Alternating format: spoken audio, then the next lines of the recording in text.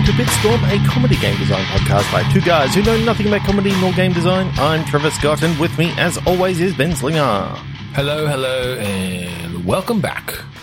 Welcome back. Yes, welcome back. Thanks, Richie Benno. Something like that. No, it was Max Walker.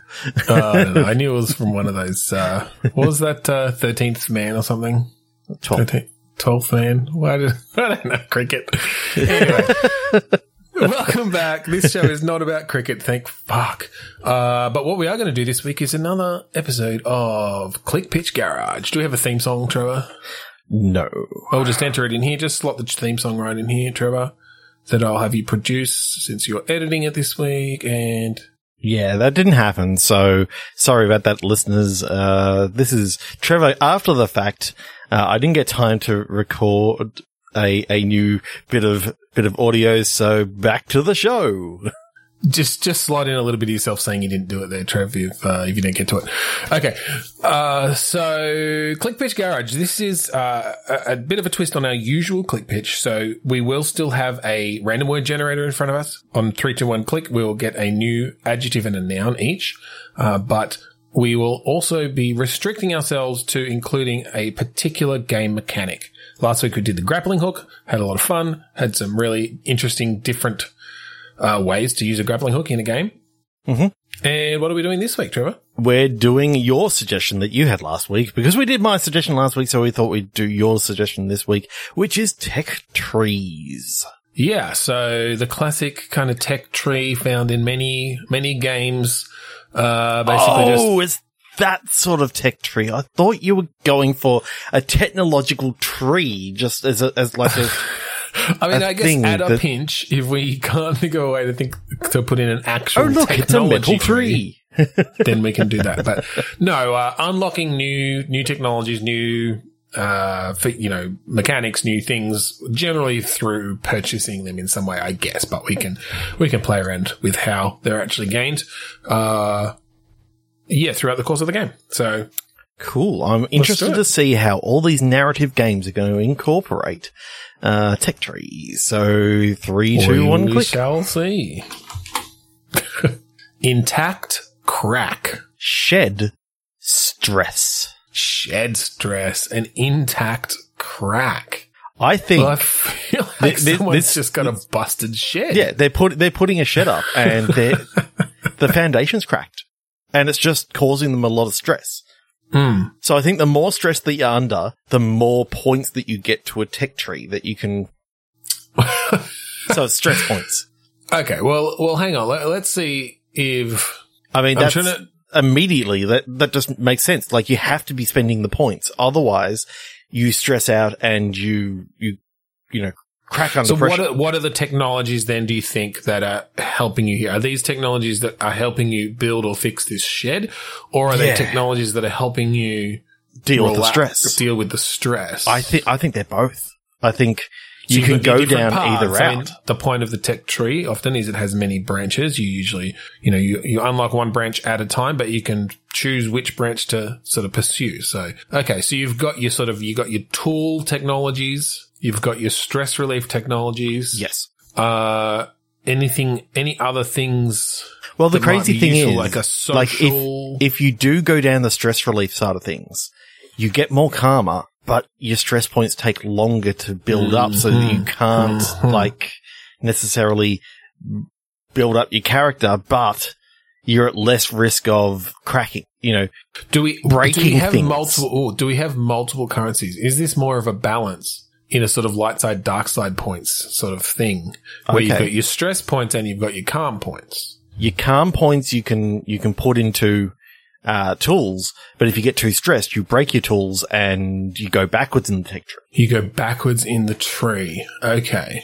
Yeah, so it's less of like unlocking the ability to have that tool, and it is actually like that tool is you gain the tools one after the other. I mean, it's obviously on a tree because it's all about building up your tool arsenal to level out all this shed and so what are the actual, okay, yeah, that's fine. I think this needs to be a relatively like complex shed. Like it's, I think got shelves and doors. Well, I'm thinking that it's not just a singular shed.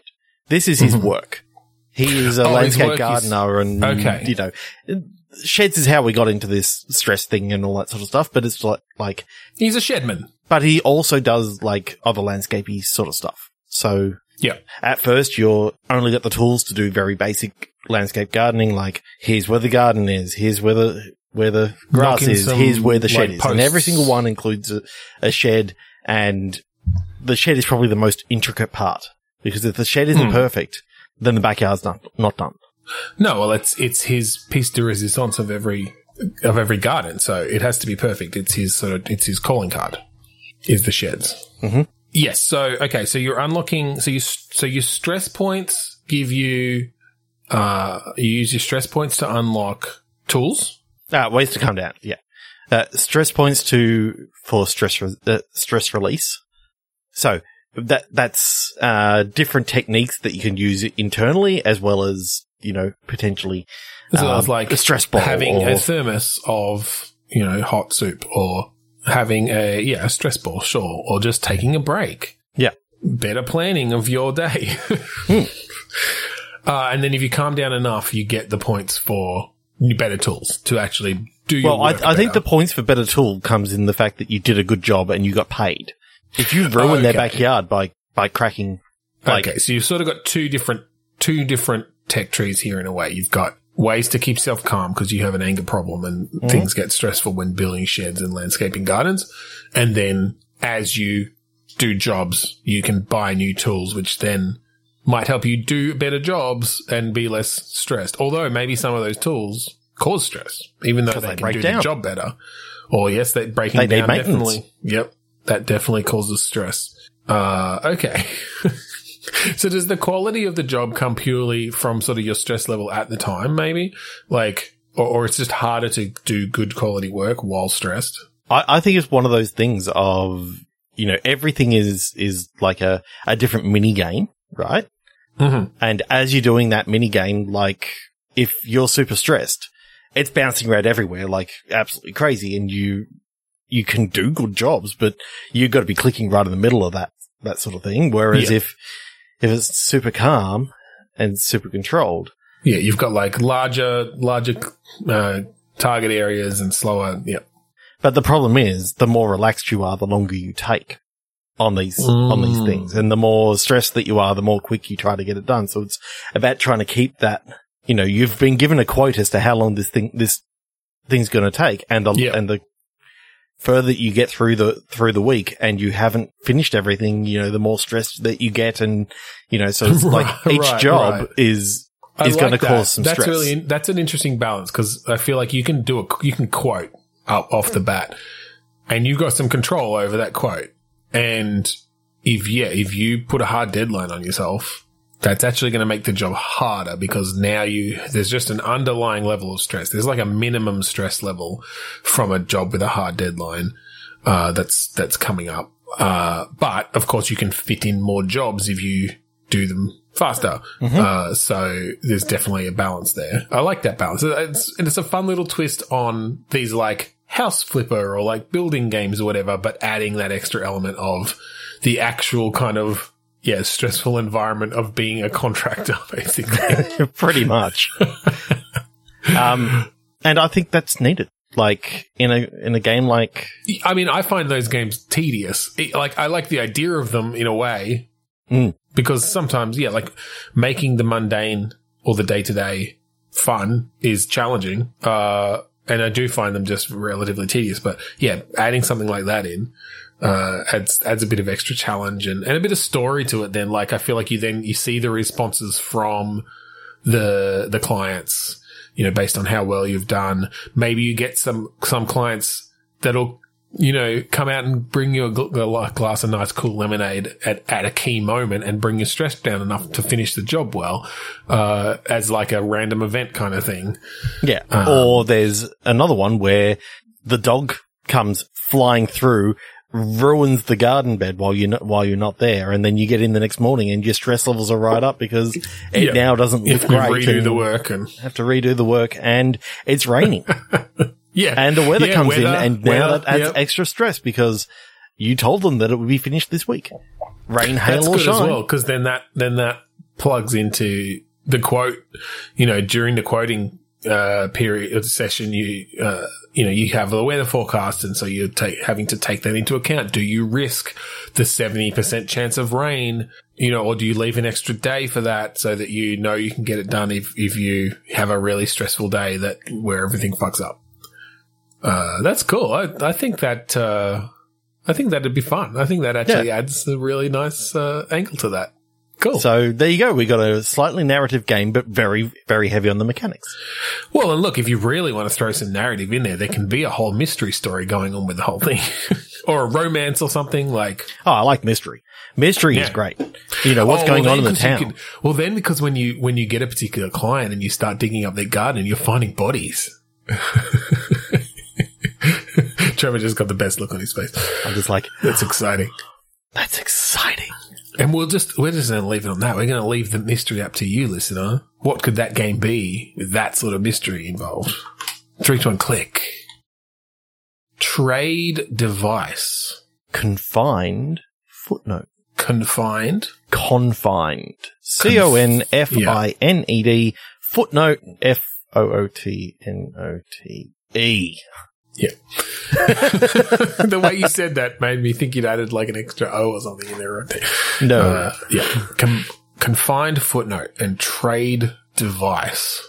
Okay. Is the footnote a warning on some sort of device, right? So like, how you might be able to be selling devices and you legally have to put warnings on them for different things, but you want to make that as small and as confined to a tiny spot as possible. Yep. Warning causes zombification if consumed. Yeah, something like that. Yes. So that's really confined to like, electric shock if humidity is above 63%. Yeah. And I'm imagining that, this is white packaging and it's light grey text. Well, I think maybe this is where the tech tree comes into it, is like initially, like you get better ways of concealing and confining this warning label. Are you concealing? I thought this was just something that your character had to deal with. Like, I was thinking that you are manufacturing these objects in some way. So everything has a negative connotation to it that you're producing, and you've got to find the best way to conceal that. Mm-hmm. While still complying with the government regulations. It's always a Papers, Please-ish sort of thing where you get a new thing that comes across your desk. Like you're either the designer of the packaging or something for this company, whatever, right? So you get a new item that comes across your desk. You're like, okay, I need to package this thing, and it's got this laundry list of, or it might just start as one, but like it gets more and more complicated. Like, okay, causes electric shocks, not to be used by, under 7-year-olds. Side effects may include diarrhea, blah, blah, blah. And we maybe have the regulations, like, again, in that Papers, Please-ish sort of way. It's like, well, okay, for diarrhea, it has to have this logo on it somehow.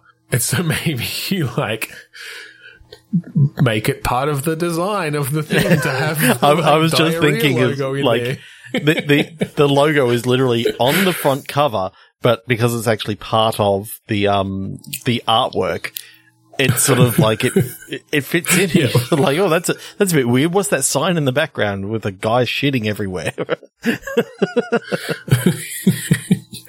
and then again, in that very Papers, Please way, like, as you find loopholes, they start closing them. So, the next time you get the diarrhea symbol that you have to put on there, it's one of the new regulations is like must be as in its own separate little box or whatever with, the warning there. And that's when you use like the off-white on white packaging or whatever. It's like, no, technically it's there. Look at it under UV light. You'll see it.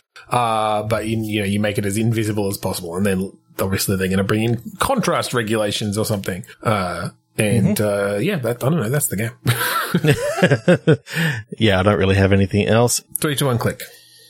Milk loader. Magical stir. Okay. All right. For this one, I think we do go a bit more narrative. I think this is sort of a fantasy magical land, or at least a fantasy land with magic involved. But you are a humble milk loader at the beginning, at least. And the tech tree comes in from, it's a magical tech tree in this case, as you are learning, new skills.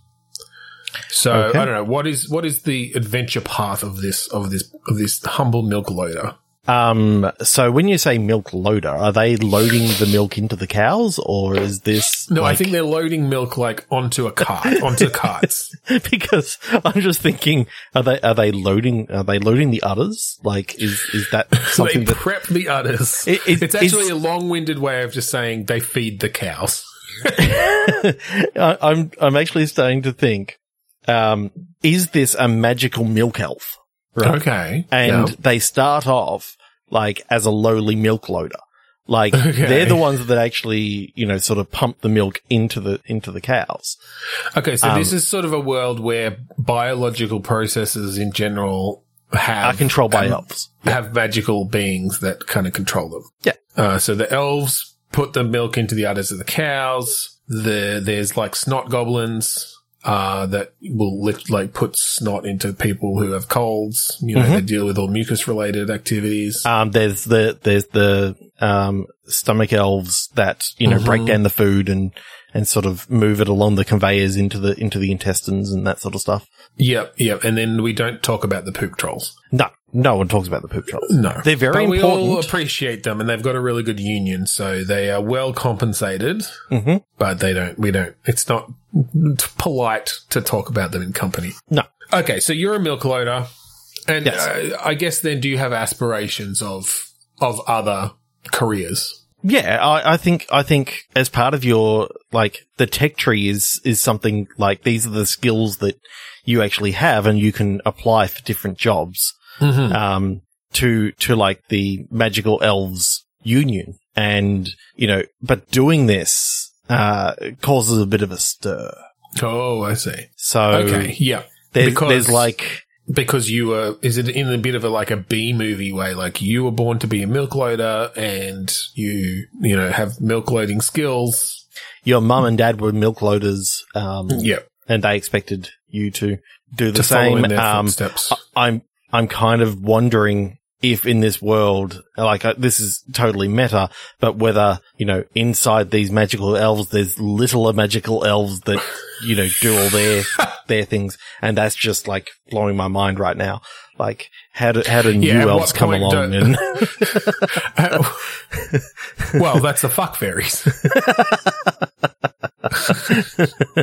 Everyone knows that. Everyone knows that.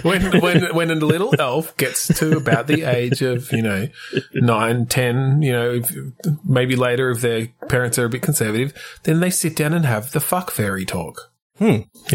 Yes, I don't know at what point then there are beings that have actual biological processes that aren't controlled by smaller beings. Yep. I think what actually happened in this world is the elves actually did something. Okay. And they broke the biological processes of the larger beings. And so they've now been tasked to actually to carry them out. To carry them out. And, there's only a couple of people at the very top who know this, that it is actually a big shame on the elves and on this group that the magical creatures in general. That. Well, is this a situation where the elves fucked something up, but now they've created this capitalistic society where they've recruited these other beings like the poop trolls and the snot goblins and different things. They had nothing to do with it originally, but they pay them to keep this up because otherwise the humans or the larger creatures are going to find out and, or all die or whatever. Mm-hmm. And so part of the story of this then perhaps is, this starting to come to light, more people finding out about what the elves did. But I think, it sort of all stems from the fact that you being a milk loader, you don't want to be a milk loader anymore because, you're lactose intolerant. Well, yeah, I kind of like the idea that Milk makes you break out in rashes, in hives. Yeah. And so it's one of those things that as you're working through with this, you know, you're fully decked out in, you know, nuclear radiation sort of stuff. And it's just because you're dealing with lactose on a daily basis. And yeah, as you're working, you start building up your skills in, you know, other ways that you can then spend the points on, you know, here's where my career aspirations sort of lie. And it's sort of more around, these are the skills that you need to be able to get this particular job. So I think there is an aspect of grind to it in a way, where you get to try out all these different jobs and there is a tree, there's a path. And you can experiment with a few different ones. And I don't know if maybe you have to commit to a path at some point or if narratively you are driven to a particular path. I think in this case, in a more narrative sense, having a full tech tree probably doesn't make a ton of sense. Like, it's more of a narrative tech tree in that way.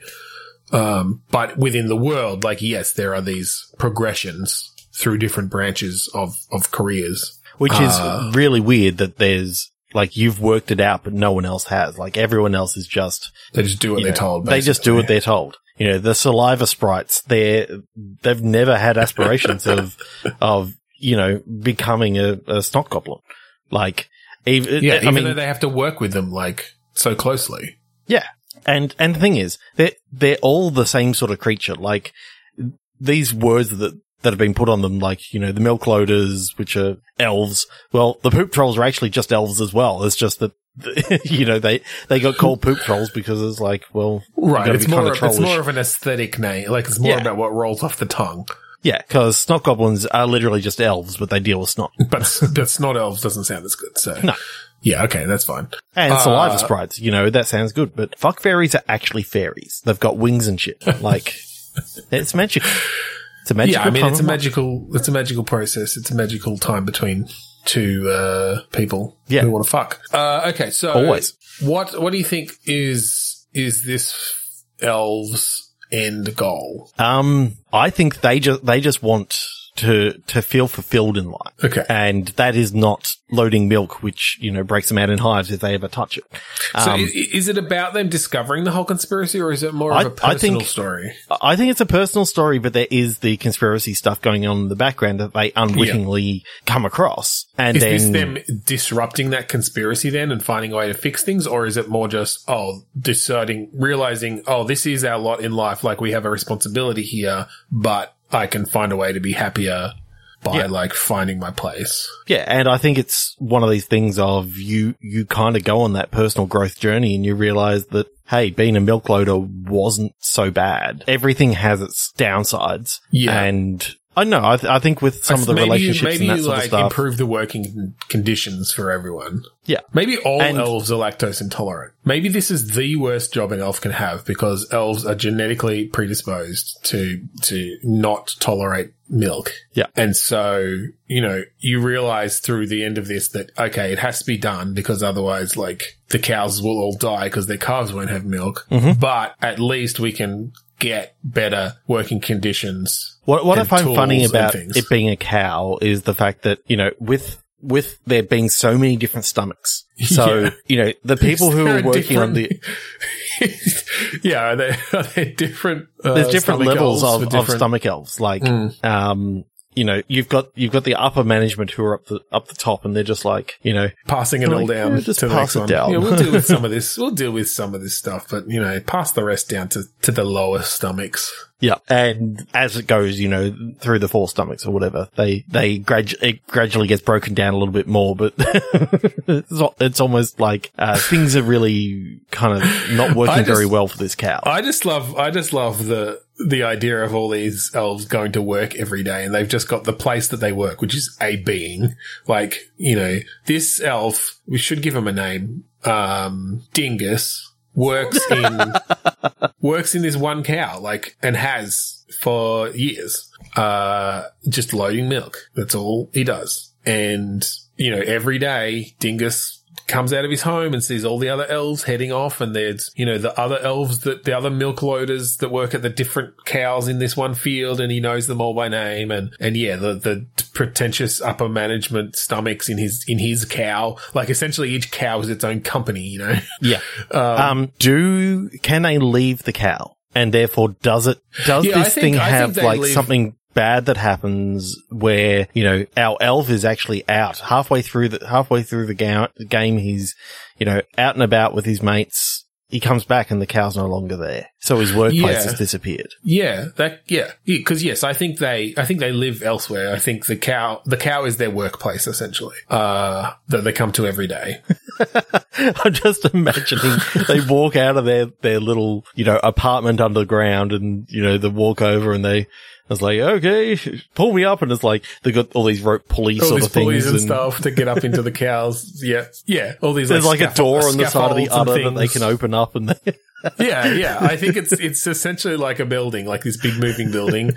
And because it's just all magical, like none of the large creatures that they're servicing actually know anything about it. But yeah, I want to hear, you know, a classic kind of off to work opening scene where, yeah, all these little holes in the ground. I'm picturing for some reason like little trapdoors in the ground, like trapdoor spiders.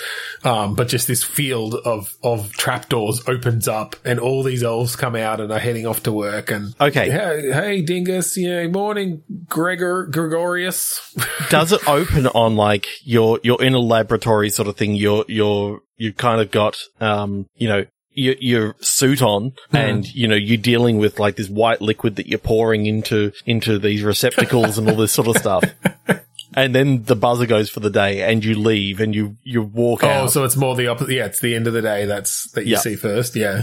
Just because I like the idea of it being like a typical workplace office sort of thing in there, or some sort of or like a factory floor or something. Factory floor / you know, it's sort of a sterilized area, and you know, you get out of there, and it's like the buzzer goes for the day, and it's like you open up the door, get onto the elevator, and it goes down, and you look behind you, and it's just this huge cow.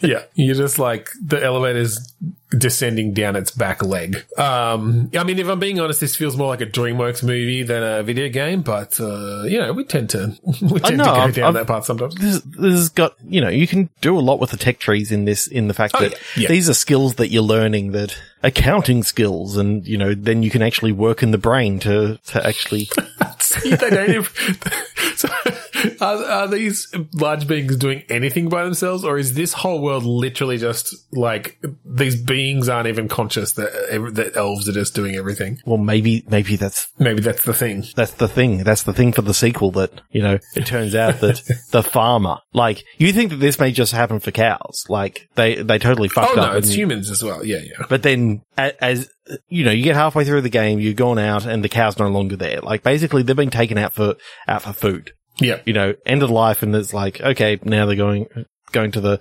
slaughterhouse or whatever. And you hitch a ride on like a person, the farmer or something like that. And you find out that, you know, sorry, I'm just picturing a scene where you put your milk loading skills to use and the farmer starts lactating. Like, it's almost a Ratatouille situation where, like, you meet the farmer and you're like helping him. I don't know. I know there's something about, like, when you get inside the farmer and you're going through the factory floor, and it's like, what's this closed off area? And you break it open, and it's like, oh, this is the milk producing facility. Oh yeah, exactly. Yeah. It's not needed in this particular being, but it's still there because, it's still there. You know, we build them on a factory, you know, it's all standardized. Yeah, you break in and start using it. You just cut to an outside scene of this farmer being really confused, snapping wet spots. Yeah, but it's like, are the elves actually controlling the brain patterns, and therefore it's like, it's not actually confusing at all? Like, or they're confused in the control room? Like you cut to the outside and see the farmer going like, oh. And then you cut to inside the brain, and they're like going, what the hell? Why is the milk production started? Like, who's down there? Who's on security? That's so cool. Okay, 3, 2, 1, click. Oh boy, that's ridiculous. Excess hazard. Blanket climb. for some reason, I've got with hazard and climb cliffhanger. Okay. I'm thinking a game based around the movie. Well, not necessarily the movie Cliffhanger, but the idea of climbing, but it being more around, what are the skills that you need for rescuing people on a mountain or something like that. Okay. I was heading towards some sort of blanket fort situation, but I think I like yours better. Okay. I think I like, some sort of mountain rescue kind of deal. And because I like the idea of, it's this huge mountain range, depending on the time of year, whether it's snow or whether it's actually, just the Rocky Mountain face and all that sort of stuff, depends on what sort of rescue stuff you actually need to have out there. And the tech trees are sort of more around, do you have the funds for, the helicopter, and therefore do you have the helicopter skills and that sort of stuff? Yeah, well, I'm picturing this almost as a bit of a kind of a cross between a management and an action adventure. Open world. Yeah, well, I was thinking sort of an open world. Like you've got this whole mountain, and you will just get radio calls coming in of people who need help or whatever, and so you can you've got your little base camp, and you are building that up over time where, eventually you make it all the way to having a helipad and that sort of thing. But initially you're just, I don't know, maybe you've got like a little, if it's a snow-covered mountain, maybe you've got like a little snowmobile sort of thing, or maybe you're literally just having to hike to them to save them. And then you've got your tools, which, you can also improve over time. But it's like, these mountain climbing tools, or like different ways to raise people up, or medical tools and that sort of thing. Yeah. I kind of see this now as Mountain Watch, not Fire Watch, but Mountain Watch. And the idea being that you've got kind of like, as you were saying, base camp, that you get a call in saying that there's someone stuck on this pass over here. And you then need to answer that call, go over there, do that with whatever you've got at the moment. And as you work through it, as you get more, as you level up sort of thing, or as you get more experience, you can invest in certain things for your base camp. Like, at the moment, you've got the one base camp, but you can open it up to work from a number of different ones. Yeah. So what I like about this, I think I like the Firewatch comparison, although I think I want to make it less strictly narrative. Oh, I think there's obviously is a narrative going on. It's more you're going to get a call saying you need to go pick up this person, and that could be randomly generated.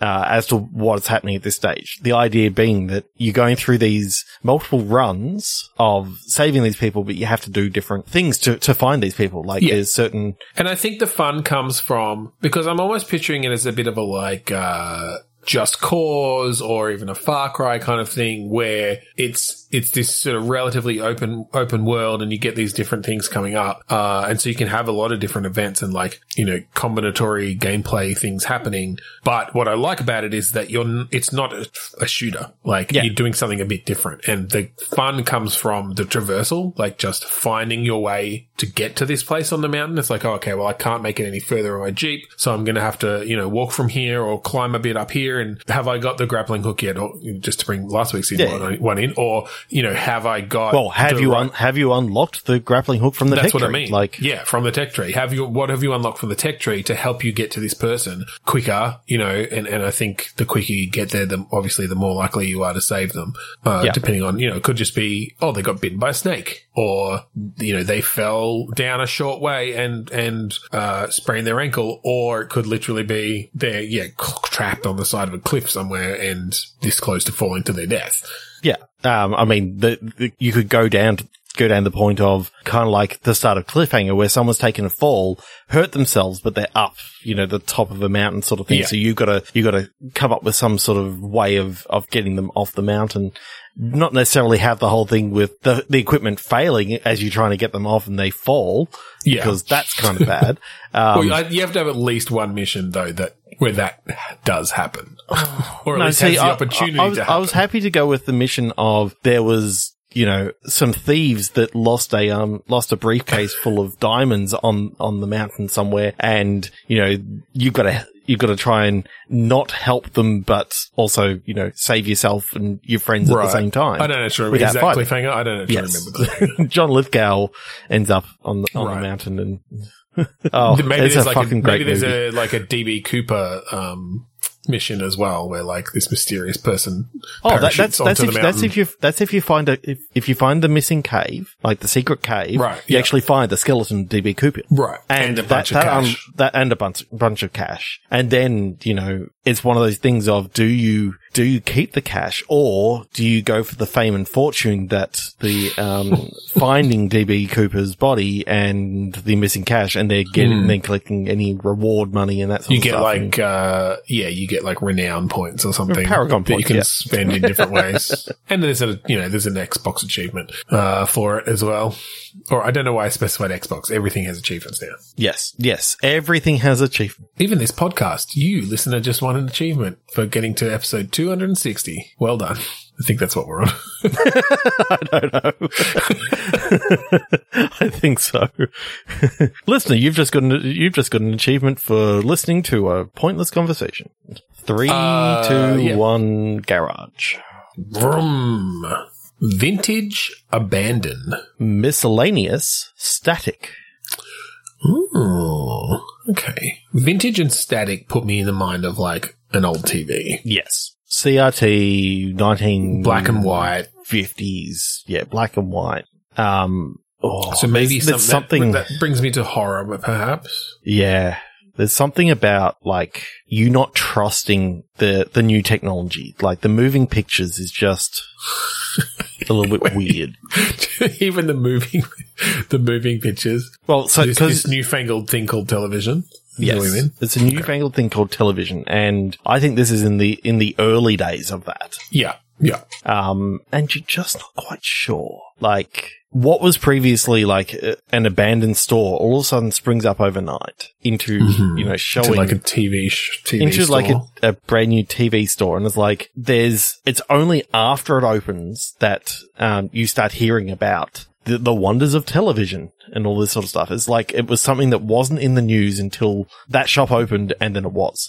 Oh, right. You'd literally never heard of this concept of television, and then all of a sudden it's there. And so you suspect that it's basically come into being everyone overnight. else has just gone, I've got one of those newfangled televisions, so we can have the cinema at home. Because obviously they were moving pictures from the cinema Yes. and all that sort of stuff, but actually having it at home is, But yeah, to you it's an abomination. Like there's no way they can fit a projector in there. yeah. And Are you a like film operator of some sort? Maybe you have a predisposed dislike of television because you are an expert in film projection. yeah, and it doesn't seem possible to project, that sort of quality onto what looks to be a very small screen when that when you project, it has to get larger. So therefore it had to start from an even smaller position. But the problem, the Right. crazier thing is, where's the film? Yeah, where's the film? Like, how do they fit film rolls in there? How do they change them out? How can you change the channel and you get a different lot of pictures? Like that just, Yeah, and what is this weird technological tree coming out of the top of it? It's all metal and shiny. yes, it's, And when I move it, the Tech picture tree. changes. yes, exactly. And it gets nowhere and then it gets a little bit more staticky. All right, I think this is a VR game. Okay. Yep. Just because I feel like the tone we're going for works for that. Oh yeah. And I like this being horror around, like this TV, or TVs So in general. what is the horror that's going on? Are people's, like, is there something that's happening in this town where people who are watching TV, like, they get taken away by someone, like, because they've either lost their mind or they've been brainwashed or something like that. And then, all I'm of a not sudden sure you're not what seeing happens. these people around. I'm not sure what happens, but I just had a vision of someone coming to your door, opening their mouth, and just static comes out. Oh, yes. That's just, oh my God. And then you look closely and their eyes are just white noise. Oh, their eyes are literally little screens with static. Little static screens. Until you move that tech tree just a little bit, and then all of a sudden the picture comes into view, and you see in their eyes just, the perfect representation of what's on the screen right now. Yeah. Oh, something about, the eyes all of a sudden not being expressive, that Yeah. just creeps me the fuck out. Yeah, absolutely. Okay. So yeah, I think this is kind of a... I do think that we can actually still go down a tech tree, like a legitimate tech tree of different skills that you can now do, within this. And I think it comes in investigation skills. Okay. Like as you go down through this thing and you find out certain things, you get some skill points that you get to put into, can you make identifying, static beings a lot quicker, or, you can be a little bit more stealthier as you're investigating in someone's house. So maybe you can be sort of like sneaking being a film operator, you figure out some of the technology, being an engineer essentially behind the TV, and you're building a little detection device that has an antenna on it. And the tech tree can be around the add-ons and the improvements you make to it as well. Yes. Okay. Well, this feels like it's moving more towards kind of a bit of a stealth action game as well. Yeah, but I think that can work really well in VR, especially if you don't want to be talking to any of these, what's it called? Like static people. Creatures. Because we know that everyone who's got a VR headset has a lovely mic right there. If they make too much noise, then does the player have to make white noise with their own mouth to blend in? No, I think it's more around. You just have the player having to go.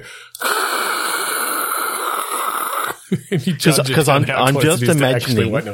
just imagining the first time that someone gets into the game and they're sort of sneaking and is like, their wife is talking in the background and go, "What was that, honey?" And all of a sudden the static people just look towards you.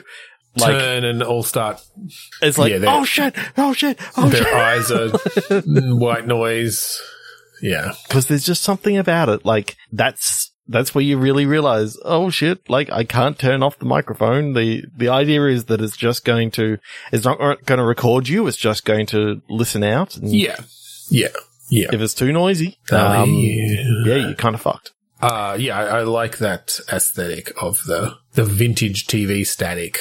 There's a lot of cool horror stuff you can do with that. Yes, very much so. All right, 3, 2, 1, click. Unlucky, yearly. Suspect, deterrent. I kind of feel that with unlucky, that brings in, that two-sided tech tree thing again, where you've got luck and unluck. All right, hang on. Before you do that, though, because I just had an idea. Yearly, and the time of year we're in right now, made me think of Santa Claus. Mm-hmm. And Santa Claus could have a really cool tech tree. That's all I'm going to say if we wanted to get in that route. Like, yeah, I do kind of like a Santa Claus tech tree. Yeah, like a Santa Claus delivery kind of game where, each year you're getting better and better tech in a very like Arthur Christmassy kind of, end point. Yes. Hiring on elves and giving them technology. And maybe the deterrent is around deterring children. Yes. From spotting you. And it's also about, because I like the idea going on from our previous game, which was a horror game. Mm-hmm. The Krampus is also yearly getting more and more technology. So it's this thing of, you may occasionally come across a time where you're coming into a house and you're trying to give a present to little Susie. And the Krampus is already there. That the Krampus is already there giving a present to little Jack. Because Jack has been a right little twat.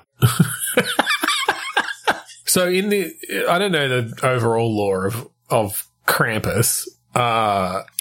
I'm taking liberties here. Like, basically, normally people say, oh, you'll get a piece of coal from Santa. It's like, no, you'll get taken by Krampus if you are. Right. Well, I kind of like the idea of Krampus being essentially your competition in a way. Yeah, but the idea is that the reason why you don't hear about this too often is because usually Santa is able to fight Krampus off. Mm-hmm. But as you are getting more and more technology each year, like, Krampus realizes, I haven't got a child soul in many, many years. What can I do to make sure I actually get a child? So they start getting more and more technology and that sort of stuff. Now, my question is, which do we want to play? I mean, is this give him the choice? Is this one of these games that, in order to experience the entire game, you play a chapter as each, and you continually go through back and forth? Are your tech tree decisions then holding between chapters? So, like, if you play Santa and you upgrade your sleigh with super fast jets, then when you play Krampus, you're going to have less time before Santa gets there to steal a kid, or however that works out. I kind of think that you are upgrading each one for yourself. Don't worry about what happens with the Santa that you're going up against next, because you're actually playing in the same year. So you effectively can play the different things off against each other. There's always a time when they sort of both end up against each other, and I think that's where the chapter sort of ends each time, and then you get to choose which abilities or which upgrades, which side you're actually on, and you're going to play for this time. So you don't always have to play Santa going up against Krampus. You can sometimes play Krampus going up against Santa, and that'll give you extra points to, maybe there's an ability that you really want for Krampus, like you really want that grappling hook so he can get up onto the roofs a lot quicker. Yeah, because at the moment you're having to climb the drain pipe every time. It takes forever. But if you could just get those extra couple of points, you know that next chapter for Krampus, you're going to be able to get up on top of that roof a little bit quicker. Yeah, but then if you decide, I guess my thought was, if you decide to play Santa the chapter after, does the Krampus you're going up against get up onto roofs faster? Yes, he can now get up on roofs faster, but it also means that next time you're in the chapter, you can also get up on the roofs faster. Yes, so it's one of those things of you can literally say for Santa, I don't want the children awake detector because it's more fun when I'm Krampus if I can wake some of the kids up and move them out so that Santa doesn't realize that the kids are awake and out of the house or something like that. All right. Here's an alternative, because I like that in general of being able to play both. But I feel like having to choose good things for each of them, they end up just like, oh, I want to do better as Krampus, so I'll choose, different stuff for Santa that will make me do better as Krampus. What if we played Krampus the entire time I was on that same point? No. You can play as either, but for that run, you play as the one character, but you're playing, it's an asynchronous multiplayer thing. So essentially, well, wait, how would that work? How about we don't do multiplayer? Because my main problem with multiplayer is if no one's playing it, the game's kind of gone. Well, no, okay. I kind of like this. What I was going for is it's asynchronous multiplayer in that you're going against a computer-controlled Krampus, but each year the choices that they make in the tech tree are based off another player's Krampus run. Okay. So then at least you could have an AI, like you could have one, you could still play the game if no one's playing because you just come up with one yourself.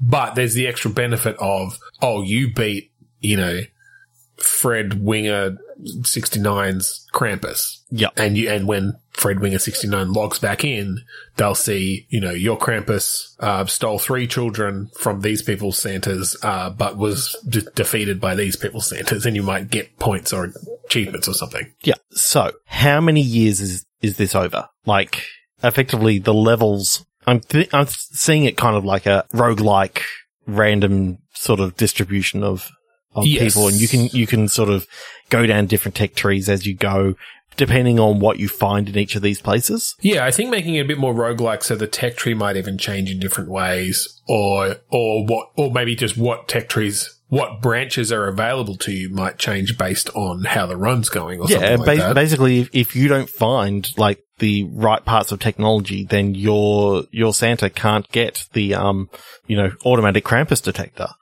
Yeah. Because they don't have, the lump of coal from Krampus. That Krampus left behind, yeah.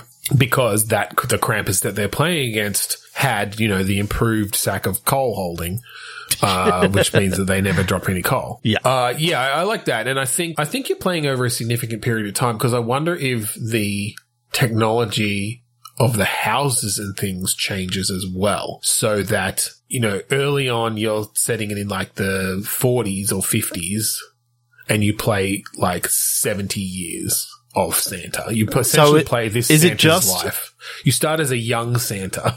But it's always about this one village, right? Yeah, sure. Yeah. And so when you start, it's fairly small. You're only having to deliver to, 20 kids. Mm-hmm. But by the time you get to like 1997, now it's a sprawling suburban, area, and half the houses have security cameras and alarms, and so you've had to, you have to get around those in different ways, and obviously the different tech trees could help to do that.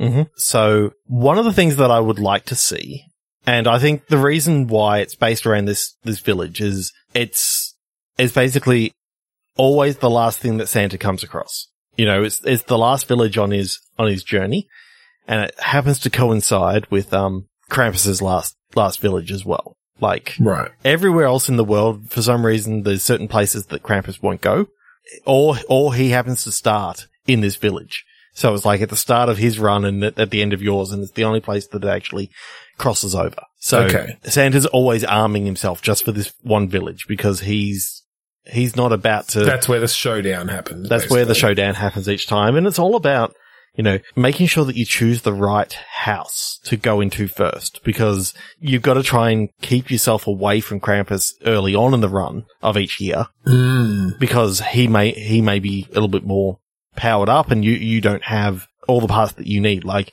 you may actually want to go collect some Christmas baubles so that you can scatter them around so that you can lay some traps so that you can hear when he's coming. And all that you want to make sure you've eaten at least 53 cookies and glasses of milk, because that's going to get your HP up for if there's a battle. And you can also you've got your cookie bag that you can actually store a number of cookies in. Of course, yeah, for when you need them the most. Yeah, there's something about having this sort of showdown, but it's not about death. It's about, if you get beaten, it means that the Krampus is actually maybe the Krampus steals the presents of the kids. Oh, that's a bit less troublesome. Yeah. Yes. So rather than him stealing the souls, stealing the presents. So it's all about, you'll lose Christmas spirit because there are unhappy children in the town, and I think like every year you get a you've got a naughty and nice list, and and the reason why so you'll hit a few nice kids first because that Krampus is scouting out some of those naughty kids. So you actually... Oh, I like that Santa still gives gifts to everyone, but it's the naughty and nice list is about who Krampus is going to come for. Yes. And that's all it's about. And that's what it's always been about. Like, you can be naughty or nice, and Santa doesn't care. He thinks that every kid deserves happiness and presents. Yeah. Happiness and presents. But Krampus is the one who's the real downer. Yeah, okay. So when you play Krampus, you can only interact so much in a nice kid's house. There's almost like a barrier around the presents that you cannot. Oh, as Krampus, break, yeah, as Krampus, but you can still get in there and pick up certain new technology and that sort of stuff, so that you can take it back to your dark elves. Because I like the idea that it's the elves that actually determine this whole Krampus has their own elves. Yeah, well, I like this idea that Santa has the naughty and nice list. It shifts year to year. Like, some kids will flip-flop back and forth, but if you are putting presents into a naughty kid's house, then you have a chance of running into Krampus. I kind of like that being the tension there. And that so it's almost like you gear up and you get yourself all ready to go. You're not fighting as such. What you're trying to do is you're trying to delay. Deter. Or come up with... Deterrent is one of our words, so... So unlucky comes in the fact that there is some luck involved with, I think early on in the game, you can actually have you don't actually necessarily have the naughty nice list. That's an upgrade. Oh, that's an upgrade. Yeah. Well, and it could. I think for Krampus as well. I don't think Krampus has a naughty and nice list because that's a Santa thing. So Krampus has to figure out, like Krampus has a detector. He can see the aura of the children, but that might be why Krampus has to go into the houses as well, is to check that out. Is this a naughty kid? Am I going to be able to take the presents from them? Oh crap, they're nice. I have to leave. And then Krampus's upgrades can be about, figuring that out from like a further distance, or, you know, you can look through the window to see it rather than having to go through, or you can get a sense as you get close to the house, like, oh, there are naughty kids in here. Yeah. That's cool. I like that actually. Well, and I feel like as Santa as well, I wonder if, because obviously the Krampus is AI controlled, even if they're based on another player's Krampus, but every year that Krampus is going to get more powerful as the night goes on. Mm-hmm. So it could be a strategy of, okay, as Santa, even though I'm a bit weaker still as well, I'm going to try to get the naughty kids out of the way, because if I do run into Krampus, he's going to be weaker too. I'm going to have more of a chance to get rid of Krampus. And I think it is just like, yeah, it's not fighting, but you've got tools to deter Krampus in some way. That is really quite That's cool. kind of cool. I like that. I think it would take a little bit more brainstorming to actually get it into a position that we could be very happy with. But I think some of the back and forth is there, and I just kind of love the idea of, it's essentially a breaking and entering game, but as Santa, so it's fine. It's about leaving and stealing gifts. Yeah, it's about leaving and stealing gifts. Well, that's the making other thing, traps. actually, with Krampus is you don't want to go into a kid's house that Santa hasn't been in yet. Exactly. But so you that's also, another part of your, you also need to be very careful about, if you do go into a house that Santa has already been in, you don't know what sort of traps he could have left. Like, there could be paint cans that swing down from stairs and all this sort of shit. Nails on stairs, hot door handles. It's full on Home Alone rules in there. Like, which is really kind of scary, because if the kids, actually, you know, came downstairs before Santa came back through and cleaned them all up. Because that's the thing, Santa does need to finally clean it up. He's got elves though. I think the elves, they do a cleanup pass at the end of the night. Just before dawn. Yeah. When they know Krampus is gone back to his cave. So how does Krampus win versus Santa? Like, is it number of naughty kids presents left versus number of naughty kids presents stolen? Yeah, well, I don't know if it's about a full-on win-lose, or if it's just about how many points you get, essentially, like how high you score. And yes, I think you score points from stealing naughty kids' presents. And also, you know, there can be some other things, like, I don't know, maybe you get to take a pot shot at Santa. If Santa's weak enough, get some points for that. Knock his hat off. Get him in the bells. Yeah, hit him right in the bells. The jingle bells. All right. I like that. But I think we'll leave it there. That was a fun one. That was cool. Yeah. What did you think of Click Pitch Garage today?